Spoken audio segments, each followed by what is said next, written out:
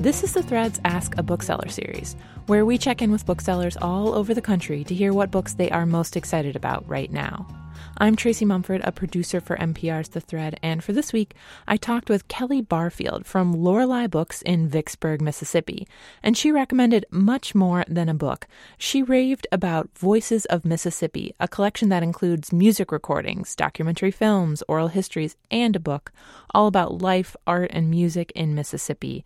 It represents the documentary work of historian William Ferris. Mississippi is renowned for so many fabulous authors: Tennessee Williams, William Faulkner, Eudora Welty, Willie Morris, more contemporary authors like Jesmond Ward. But we also have a very, very rich tradition of storytellers.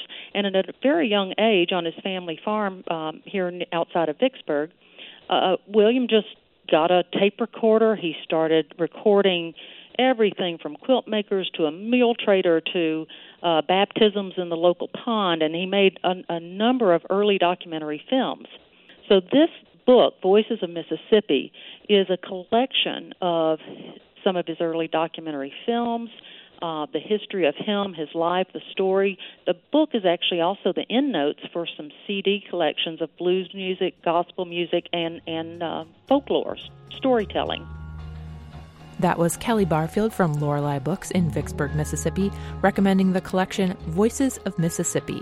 For more about this and other great reads, go to nprnews.org/thread.